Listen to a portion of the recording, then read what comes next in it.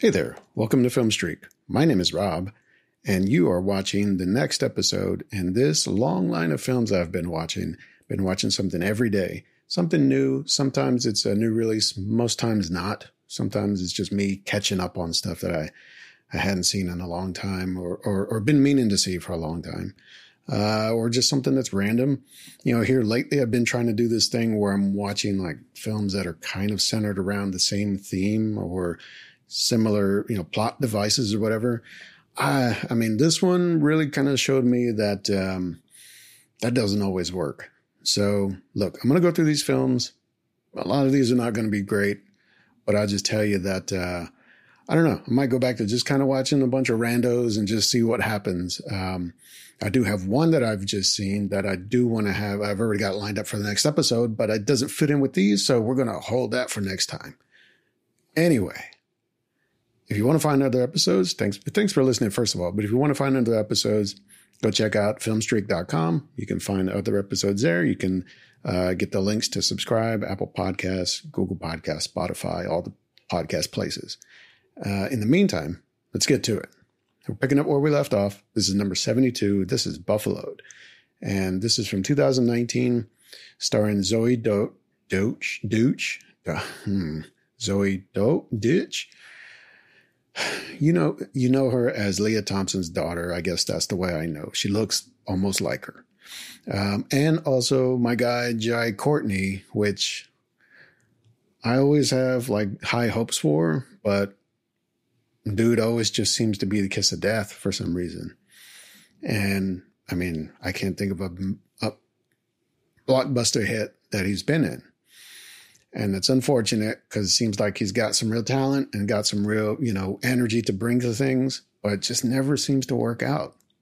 But either way, both of them are great in this film. It's actually pretty fun to watch. It's a little bit of a comedy, a little bit of a, I don't want to say a crime drama, but it's got some elements of they're like shadier kind of characters and things that are going on. But ultimately, it's all about this racket around debt collection and how it's pretty cutthroat and the competition's really fierce and it's not easy to get your way into that business.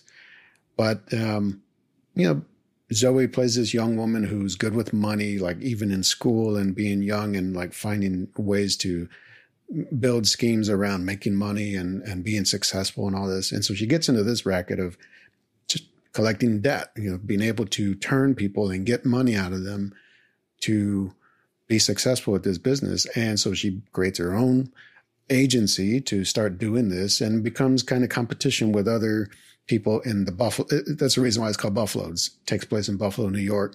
And just kind of a real, I don't know, almost random, but I guess it's partly due to that's where some collections agencies are based out of.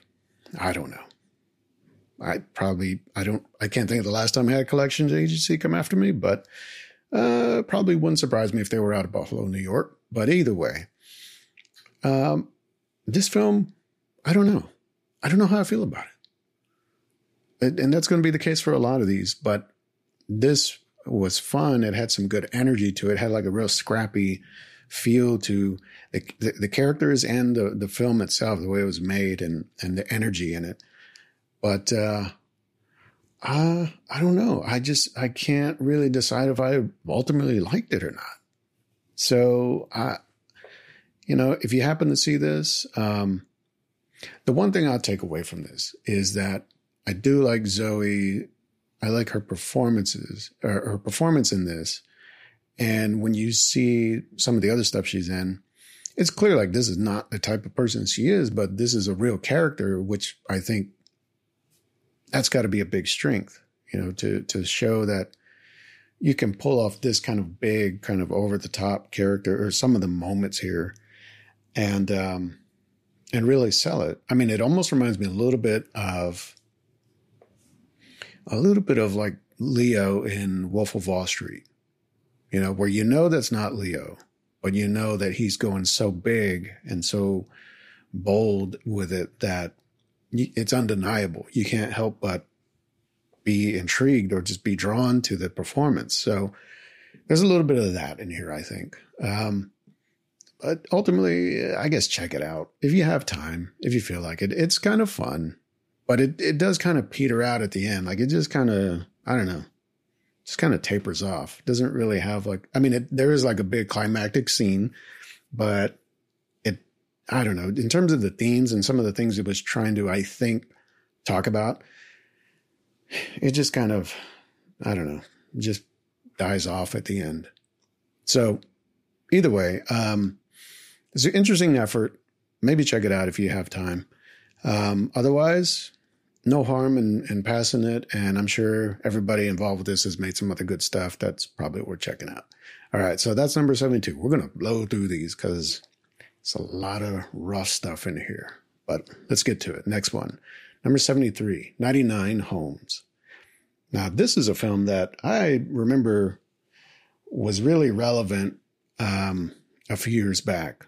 And so this came out in 2014, but it's basically the premise, the plot of it is all revolving around the 2008 era housing crisis where people were going into debt, people were losing their homes, and the struggles that everyday people, their families were having with money and just having a place to live. And so this is pretty much straight drama. And it's got Andrew Garfield, Michael Shannon, and both doing pretty much what they do best. Michael Shannon's being a total dick in this movie, and Andrew Garfield's being like super patient and thoughtful, nice guy, every guy, but he can't seem to kind of catch a break. He can't seem to get things straightened out for him and his family. So ultimately what this is a story about a young guy who, he lives with his mom, he lives with his son, and he's behind, the family's behind on their payment for their home, their mortgage payments. So they end up getting evicted right at the top of the film. And the guy that's evicting them is Michael Shannon. And he runs this whole agency of just scooping up all this debt, all these homeowners that are behind on their payments and going around. And I guess it's like a scheme. I mean, that's the only thing. I'm not quite clear, like from the plot, if it's illegal or not, but the idea that he's turning all of this debt, all of these homes into a profit by, I don't know how this shit works, but like, I guess buying the debt and then flipping the homes and reselling it to the government, or I don't know. But either way, Andrew Garfield and his family, they're kicked out of their homes by Michael Shannon. They go to live in a hotel or a motel, and he has to find a way to just survive now. And he goes back to end up working for Michael Shannon as part of his team, the cleanup crews, the people that basically, when they come and take you out of your house, they come in there and they scoop everything out, throw it in the yard, remodel and fix up the house, change the locks, all that stuff. And then they move on to the next house. So he turns on and becomes part of that team and ultimately works his way up because what he's trying to do is he works a deal where he can do this, flip all these homes, kick all these people out of their houses and get his home back. So that's the goal of this character. And it goes different ways. There's some moments where I feel like this character wouldn't make these types of decisions or go in these directions that he does, but it's driven by his need to put his family back into their home. And so, it's interesting to think of that premise of working for the person that hurt you in order to not be hurt again. It's really kind of a weird, almost perverted scheme, the ways something like that could possibly work, I guess. But ultimately, it becomes a thing where he ends up finding a way to not only get his home back, but turn everything over on Michael Shannon's character and expose all of this to like the FBI and all this. So that's what I'm thinking. This must be some like legal, there's some not cool areas in this with in terms of it's criminal or whatever. I don't know. I just don't know. I own a home and I don't even know how all this stuff works, which I guess is part of the reason why this was such a problem back then. So many people getting into homes and not really knowing what they're getting into. So maybe that's part of what this film speaks to in a way. But I'll say this, everything on this film, this is probably one of the better ones of the week. And if there's one I'd recommend, it might be this, especially if you're especially if you're a homeowner and you've ever had that worry, had that fear that somehow your home might be taken from you because you can't pay for it or because of whatever circumstance. And what happens then? Like, what are you willing to do to maybe get your home back or to get your life, to keep your life going? So there's some interesting kind of even dark stuff in here about people who can't find a way to make that work, who can't find a way to continue their life. So, anyway, that's number 73. That's 99 Homes. I would recommend that one for sure. Check that one out.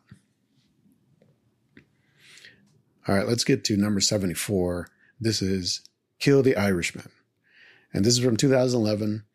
Stars Ray Stevenson, Christopher Walken's in it.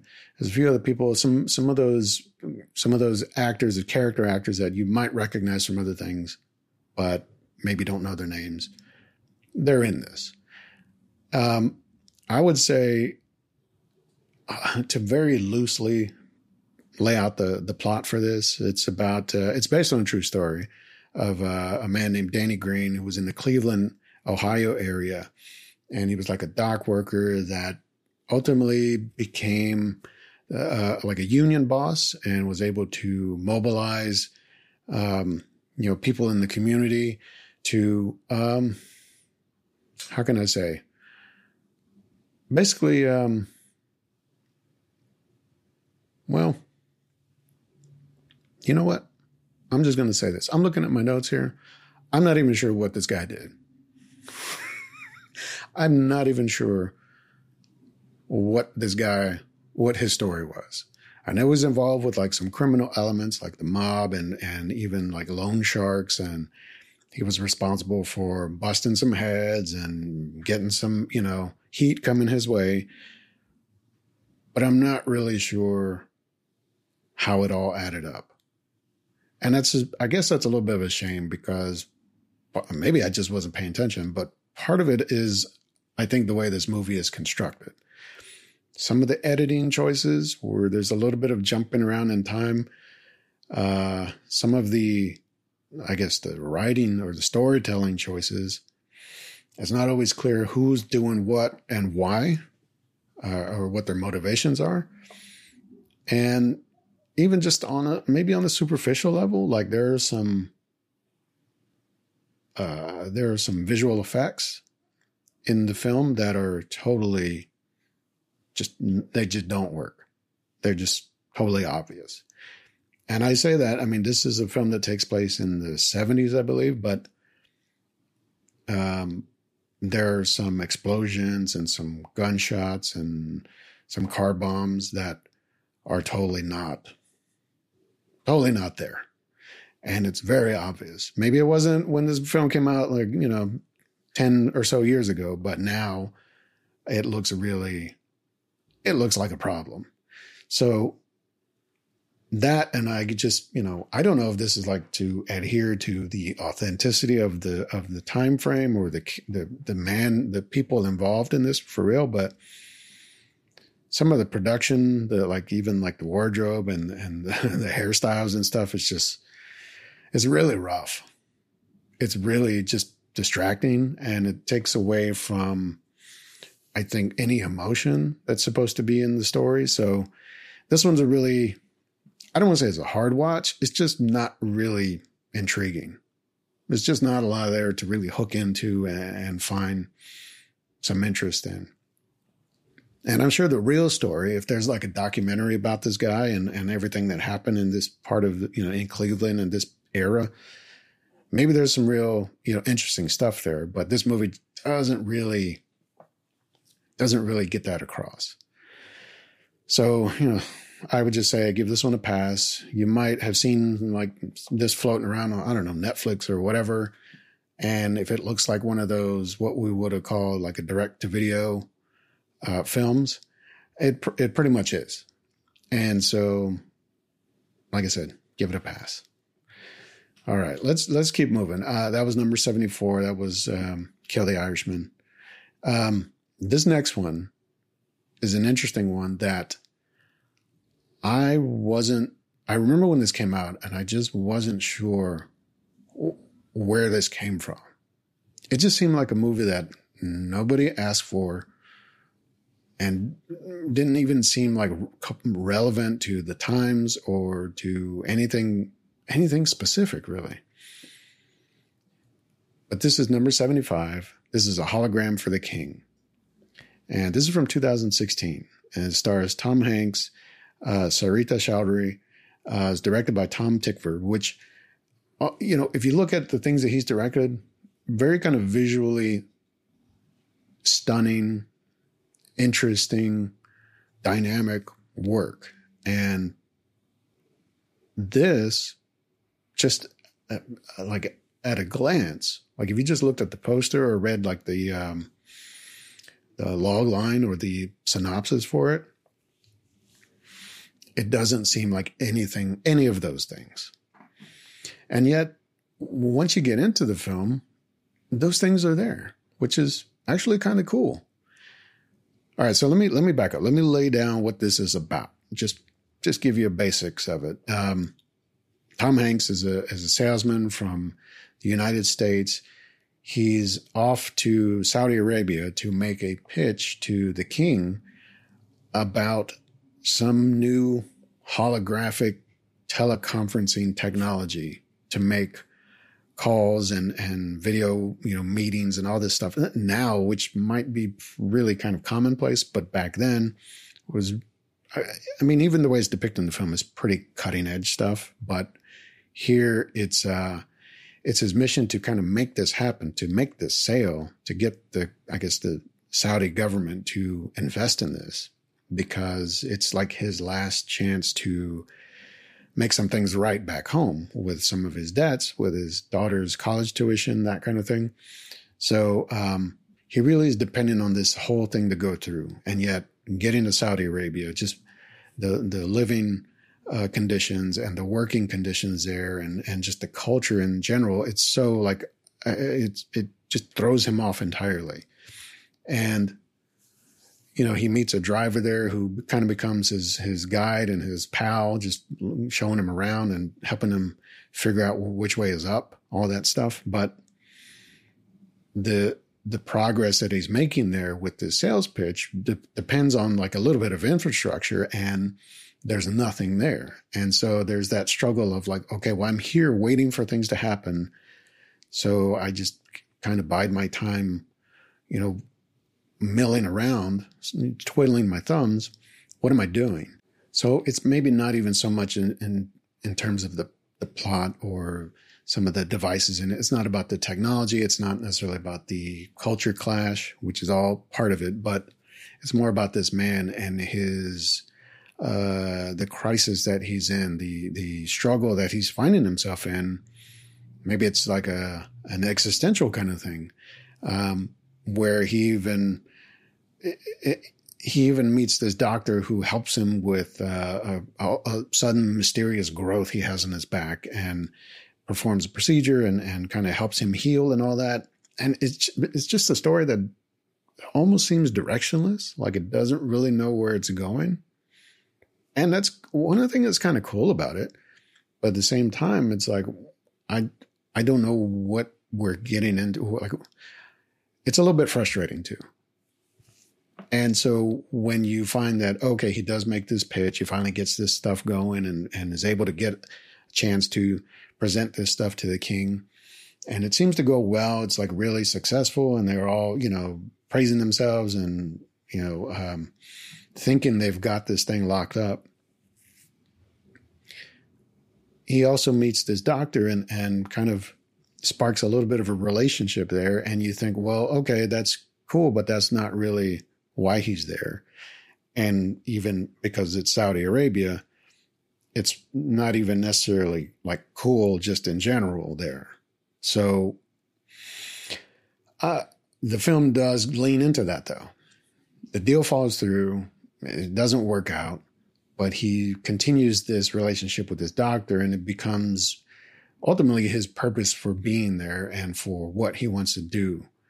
And I just thought there's some really interesting visual touches in here, showing the landscape, showing the culture, showing the kind of disparity between what is, I guess, common, like everyday life in Saudi Arabia versus what it is for, let's say, an American to experience it, and how there's like layers to it, which, if you've never been to that part of the world, I guess to me, it was kind of eye-opening. It was kind of interesting to see there's a dynamic there.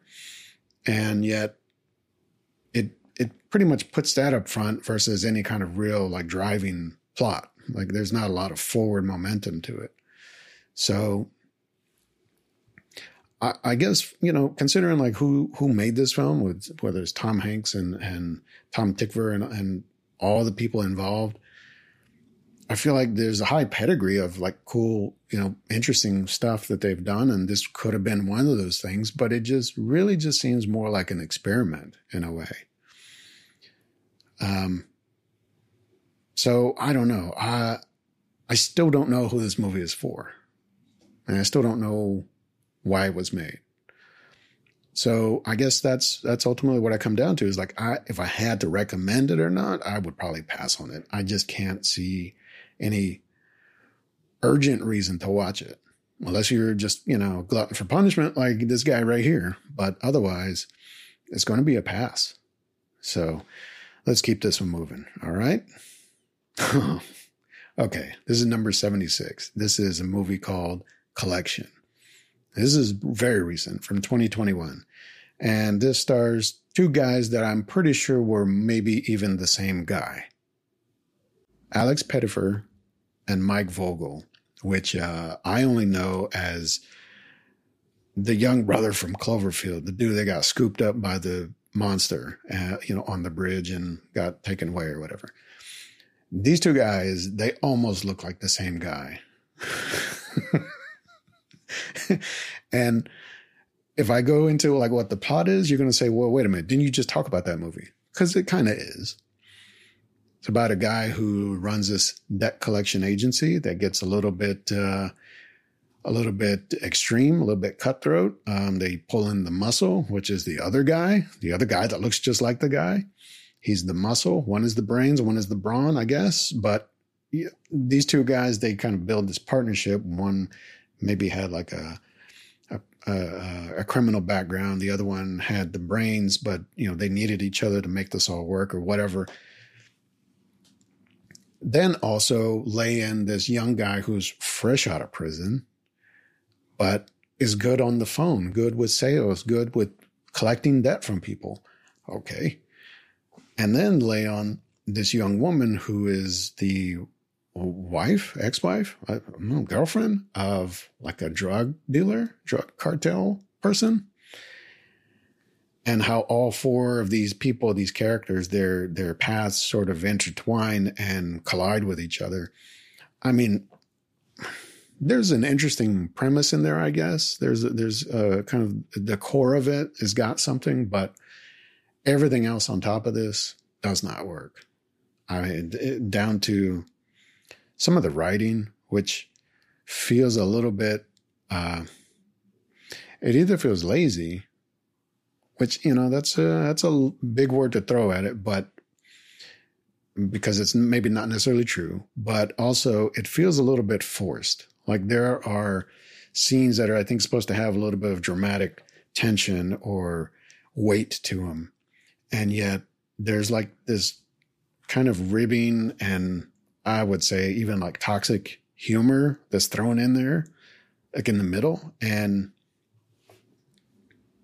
it feels like such a mishmash. I'm like, what is the energy we're going for here? And how's this getting us towards, how's this getting us down further towards the end of the road here, towards the end of the story, I guess.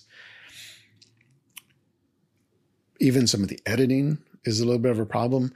And I think worst of all, really, unfortunately, is the acting. Like there's just not any real, oddly enough, the one person who I think really brings it and really is pretty consistent throughout, with his character at least, is Mike Vogel, my guy from Cloverfield. Because he does kind of bring the intensity and bring like a real tension to a scene. And that is pretty consistent all throughout. The only unfortunate thing is like it's really kind of one note. Like there's no arc for the guy. But the others who do have arcs and do have different, ranges to play in, they don't really feel like they're there for it. And so it all starts to show. When you add all those things up, it really starts to show like, oh, there probably wasn't a big budget or a big production around this. I mean, there's even a scene where they're in a call center, and I mean, it's like the set and all the set dressing and everything. It just looked like it was made by or designed or whatever by someone who's never seen a call center before. It's like, oh, the call center, you just put a bunch of old ass touch tone phones on a desk and that's a call center. That's not how it works. I mean, I've seen call centers. I've been in call centers and it's crazy. And it's not these little old phones like this. I mean, if you're running it like a business, it doesn't look like you're like in the back corner of some library with like 5 phones on a desk. That's not it. That's not it. So little things like that, they start to add up. Like, okay, so one of the characters, this young woman, the possibly wife of a drug dealer or whatever, is supposed to be like a dancer, like a stripper, whatever, but it doesn't look like she's ever really danced before. For whatever reason, okay, I can't speak to why. I can speak to why, but I won't. But what I'm saying is it doesn't look right. It just doesn't look right. There's a lot of stuff in this film that just doesn't look right. And if you know anything, I mean, you've seen enough films, you get a sense for what is really where the money ends up on the screen and how it's being used in the right ways. And then you get a sense of how things maybe there was no money to begin with. And so you can't put anything on the screen. And it just looks kind of cheap. Like when you shoot your characters having a conversation against a blank wall. Yeah, y'all didn't have a set, huh? Y'all just found like a corner of some office and just shot it there, huh? Okay. It's just a lot of really troublesome parts of this film. So this is going to be definitely a pass. You might see it. It might even look a little bit interesting, but if you watch the trailer, you'll start to see all the cracks in the armor there. So either way, number 76 collection, pass. All right, so let's keep this moving. Number 77. Wait, did I say number 77? Number 76. Number 77, The Debt Collector. Now, this was one that is a little bit older. It's from 1999. And I was intrigued by this just from the poster itself because it seems very kind of dark and shadowy. And yet the face on the poster, the star of this film, is Billy Connolly, who I've only known as like a stand-up comedian from, I guess, like the mid-90s, maybe into the late 90s, something like that.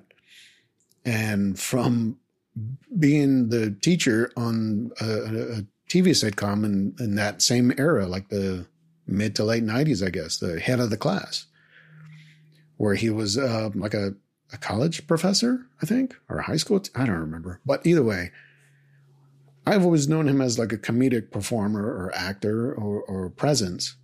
And so here, like seeing him as totally straight, totally like hard edged, brutal. I guess he's not technically a criminal, but the movie sets it up where this guy was kind of an enforcer, a debt collector for, some criminal elements. He gets busted at the beginning of the film. He gets busted by an undercover cop. He gets arrested, goes to prison. And then we jump some years later where he's coming out of prison and he's reformed, quote unquote. He's written a book. He's creating some art, some sculpting.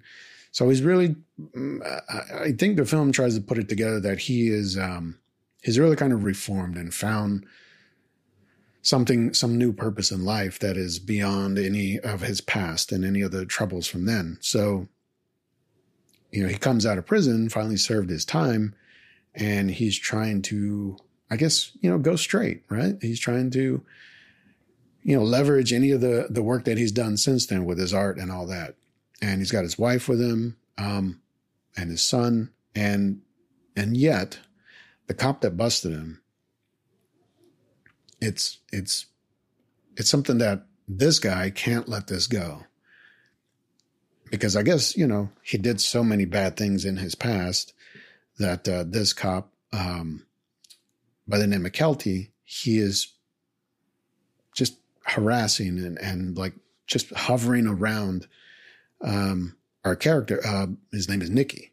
That's Billy Connolly's character. And so he does this like throughout the film. He's just always there. He's like, I got my eye on you, or I'm watching you. Or he shows up to like the art, like an art exhibit. And it becomes a thing where it's revealed part of the way Nicky's enforcement or whatever worked was that there was a policy. And the policy was that if you try to get somebody to do something or pay up on their debts or, you're trying to coerce somebody, you don't go straight at them. You go at all the people around them. You go after their family, you go after their friends, you go after their business, all that kind of stuff. And that, it turns that person to do whatever you want them to do. And so then the film becomes actually this really interesting dynamic of these two guys doing that. Like they go after each other. The cop goes after his son. The cop, or he goes after the cop's mother. And it's kind of this like tit for tat kind of thing. And ultimately it ends up where they have like a bloody knife fight in the street, which, I was just surprised because I'd never seen Billy Connolly in this kind of a film before, or this kind of a character.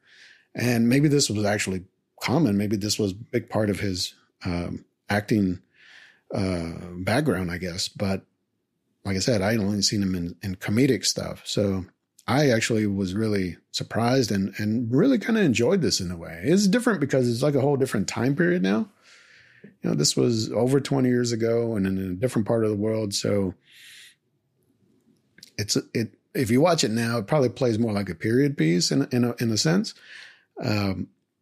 But it does have a lot of the, it has a lot of the language and the, I guess the tangible kind of feel of that part of the world, whether it's, the way the police work or the way the criminals work or the way the streets work. So I would recommend this one, actually. It's a little hard to find. Where did I had to find it somewhere, but I mean, you could probably rent it or if you can find it on one of the streaming services, then maybe check that one out. It's just really interesting. And for someone who doesn't know Billy Connolly is this, it was a little bit of a revelation. So how about that? All right. So let's keep this moving. We're at our last one for this episode, and then we're going to do something different. But number 78, this is number 78. This is The Ringer. And this is from 2005. And this is a film that I really didn't have a lot of interest in seeing ever. But I thought, well, this might tie into some of the themes of these other films in a very loose way. And boy, I mean, it's very loose. So let me just tell you, I mean, if you know this film, you probably know that it is just automatically problematic. There's no other way to put it. I mean, this is a film starring Johnny Knoxville. Brian Cox is in this. And Johnny Knoxville plays this guy named Steve that through just some, I don't know, some cockamamie plot, device. He gets a coworker basically maimed and loses his fingers. And so in order to help this guy, because he didn't mean for this to happen, the guy's going to lose his fingers, or he can pay a doctor to reattach the fingers and whatever, but he doesn't have the money for it. And the guy doesn't have insurance for it. And so he needs to find a way to get a lot of money fast. It's so much setup and so ridiculous, so absurd. But that's not even the worst of this movie. He goes to his Uncle Gary, say, how can I get this kind of money fast? He has an idea of, because of something he saw on TV, that, okay, his idea is that they're going to rig the Special Olympics and bet against the reigning champion or gold medalist or that guy won't win because Steve, Johnny Knoxville, is going to enter the Special Olympics and compete against that guy and beat him. And, well, if you don't already see the obvious problems with this, then maybe you need to watch this movie. But otherwise, I'm going to tell you, what you probably already know, is that there's a lot of really, some of the, okay, well, put it this way. This film, here's a tip that made me think this film wouldn't be a total disaster, is that it's produced by, or two of the producers on the film are the Farrelly brothers, who in all of the films they've done, whether it's like There's Something About Mary or Dumb and Dumber, or even some of the others, that they know how to walk that line where it can be funny or insensitive, and just be right in the middle there. They know how to do that. They've done that surprisingly successfully in those films and most of their films. And here, though, they're only producers. They're not directing it or directly, involved with it, I guess. But that's where I think the problem is you see like the sincerity and the I guess the good heart that it has, the good intentions that it has. And because there are real people that are, I guess, developmentally challenged in this film, and they're in featured roles. They're like, all in this group of competitors that Johnny Knoxville is in scenes with, and they all play it great. Now, some of them are not. Some of them are just regulars that are in other films that you've probably seen. But the fact that there's enough mixture in there makes me think, well, they wanted to have an authentic representation, or they didn't want to perpetuate maybe some stereotypes and some depictions that were going to be really offensive, by just showing real people and having them really act in these scenes, which is great. I mean, all that, there's no problem with that. The problem is that the premise itself is so lousy. I mean, if that's the word for it, it's just so scummy. I mean, this guy, Steve, and his Uncle Gary, who come up with this plot, this scheme to do this, they're just total scumbags for doing this, right? And so the film asks you to disregard all of that for the most part and just go with this adventure, I guess. And so, I mean, if that's where you're cool with it, then you might actually find some things to enjoy in here. But otherwise, it's really hard to get past that. Even so much where the film, by the end, backtracks on all of that and asks you and parts of, the other characters to understand and forgive this big error in judgment. And I'll just say that I think maybe the first error in judgment was making this film. It's just really a problem. Like it's like I said, it's not because it's mean. It doesn't punch down. It's not insulting to the people that are in the film. But it's just the idea that this would be somehow okay to do. I don't know. I think it's really, it tries to walk that line, and I just don't think it really does it in the right way. Or at least it didn't do it for me. I don't know. Maybe some people love this film, but to me, I just, wow, this one would be a hard pass also. But, I guess it's worth trying and seeing what happens. And unfortunately, this is what happened. All right. So hard pass. Let's keep it moving. Number 78. That was The Ringer. Now,